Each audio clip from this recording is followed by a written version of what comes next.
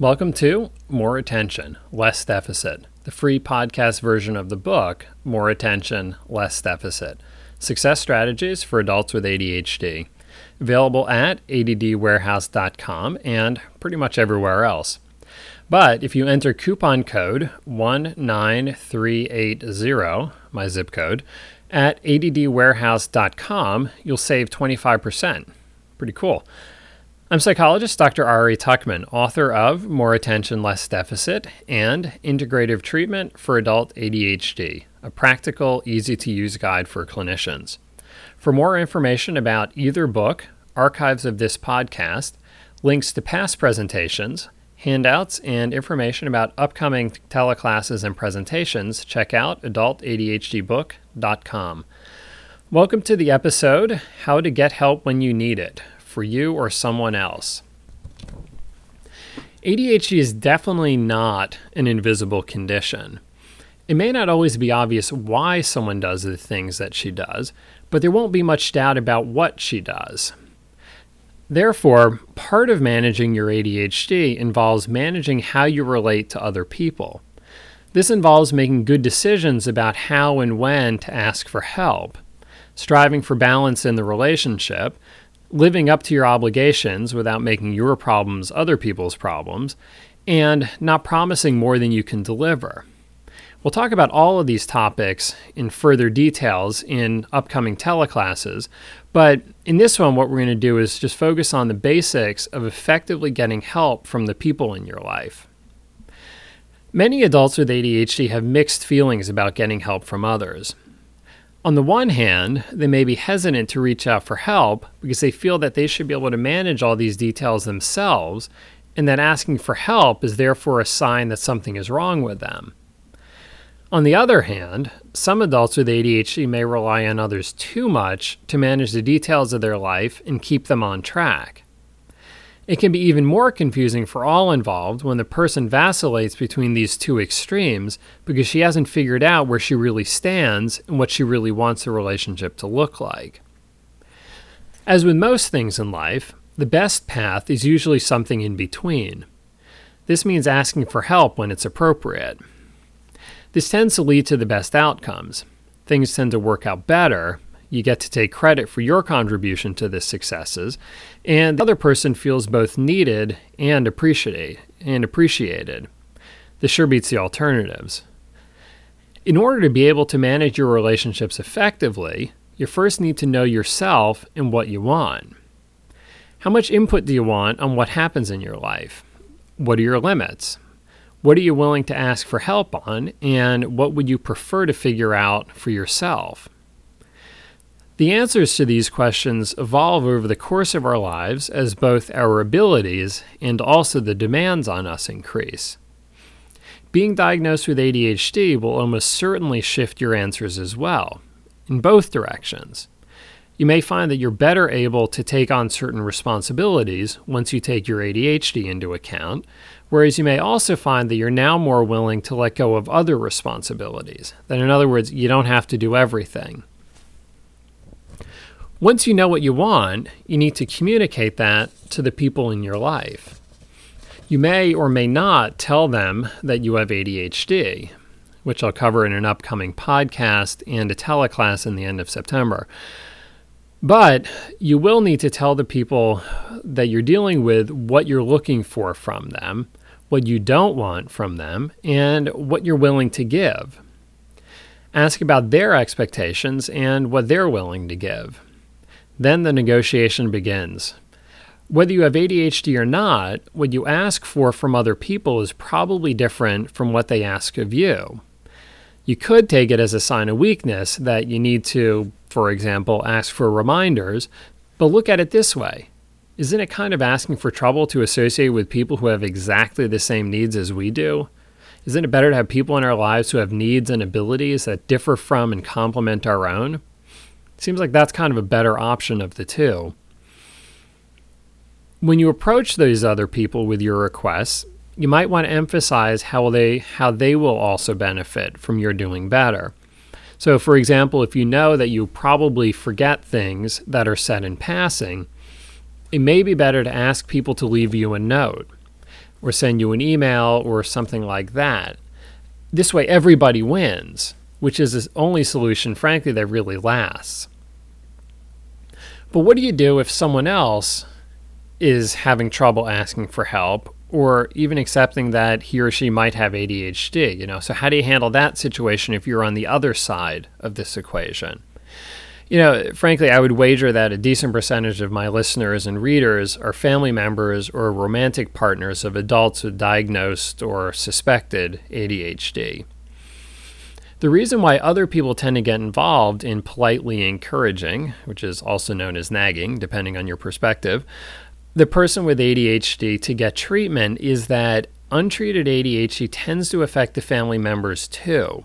That, ADHD is hardly unique in this regard, but we can almost say if one person in the relationship has ADHD, then kind of so does the other one.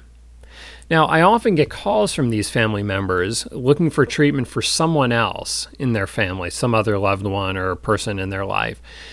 Or I'm asked at presentations, how do you get that reluctant person to come see someone? Sometimes the situation is complicated by having a child who seems to be struggling with ADHD, but the parent doesn't want to see it. Now, as a guy, I kind of hate to say this, but it's usually us dads who are the more reluctant of the two. These fathers justify not getting treatment by either minimizing the child's difficulties or saying that he'll grow out of it, just like he himself did. Well, sort of.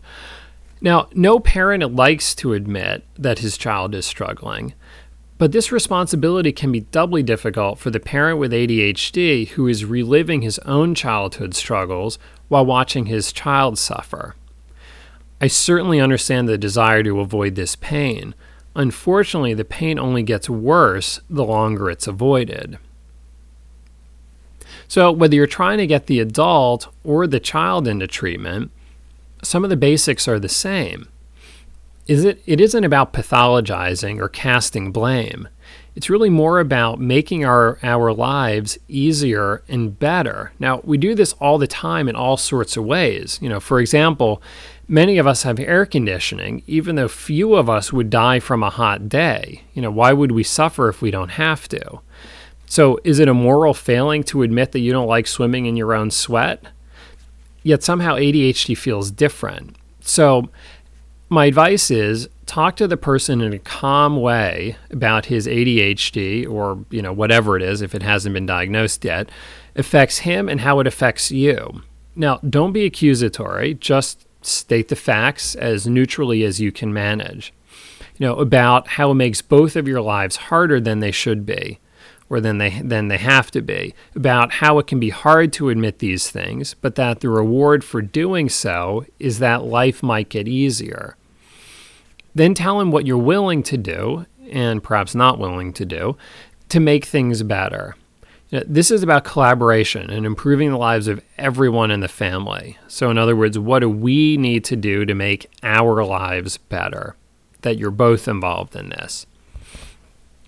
If you get a strong negative reaction like anger, denial, finger pointing, whatever, then you obviously hit a nerve. So back off and let it ferment. Wait a few days or weeks, then bring it up again. These sort of conversations sometimes need a few rounds before anything definitive happens. Of course, it's easier to take the long view if you start this discussion before you get to the end of your rope. By that point, patience is long gone. If these conversations continue to fall on deaf ears, then it's time to turn up the heat in a nice way. Let him suffer his own consequences, and be a little bit less generous about bailing him out of the situations that you mentioned. This doesn't mean giving him the cold shoulder or refusing to do anything nice for him, just the ADHD-related stuff that you talked about. For example, you won't be giving him those additional reminders or helping him get out the door on time when he gets distracted. Tell him this ahead of time so there are no nasty surprises, and explain to him that you would be happy to do these things again in the future, but only after he meets with a knowledgeable professional. Explain that you feel that it isn't helping him or the relationship for you to be working harder than he is on these things. If it's a child that you'd like to have evaluated, but the other parent is resistant, you may need to approach it a little differently. Explain why you think that it's worth looking at. If you have it, provide backup information, such as emails from teachers, report cards, comments from coaches, etc. So it doesn't look like this is just your opinion. If the other parent doesn't see the same problems, it may be because he doesn't interact with the child in the same situations. For example, you may be the one who's responsible for getting the child to do his homework, so you see the distraction and fight the battles. If that's the case, then ask the other parent to take over these responsibilities for a time. Now, not just once, because the novelty may mask some of those ADHD symptoms. Let him experience what you experience and see those struggles firsthand. Most likely, you and the other parent have the same goals for your child, but may disagree about the methods of getting there. You may feel that you need to address his potential ADHD in order for him to be most successful, whereas the other parent may not see this as necessary. Remember to keep these common goals in mind, since that will tend to keep the discussion calmer and more productive. This is especially the case if you and the other parent don't live together. It may be that the other parent needs to see the gains that a child makes once his ADHD is addressed in order to agree to look at his own difficulties. Of course, the better we're doing in our own lives, the better parents we can be. So his getting on top of his ADHD and feeling more effective and less stressed will only be a good thing for everyone. So our next episode will be Always Moving Forward. Folks with ADHD tend to focus more on the next thing in front of them than on circling back around to tie up the loose ends of what they were working on. This comes mostly out of weaknesses in their working memories, which can be really helpful to understand. Now, as a final note, I'm happy to announce that the Attention Deficit Disorders new season of weekly teleclasses has begun. So we have a great lineup of speakers covering a wide range of topics. You can find a list at www.adda.webex.com. So www.adda.webex.com. Now, you need to be a member of ADDA to listen in, but it's well worth the investment. In addition, I'll be doing a free question and answer session, which is open to everyone, every first Wednesday of the month, the next one being September 2nd. So hopefully you can join us then. Until next time, thanks for lending me your attention.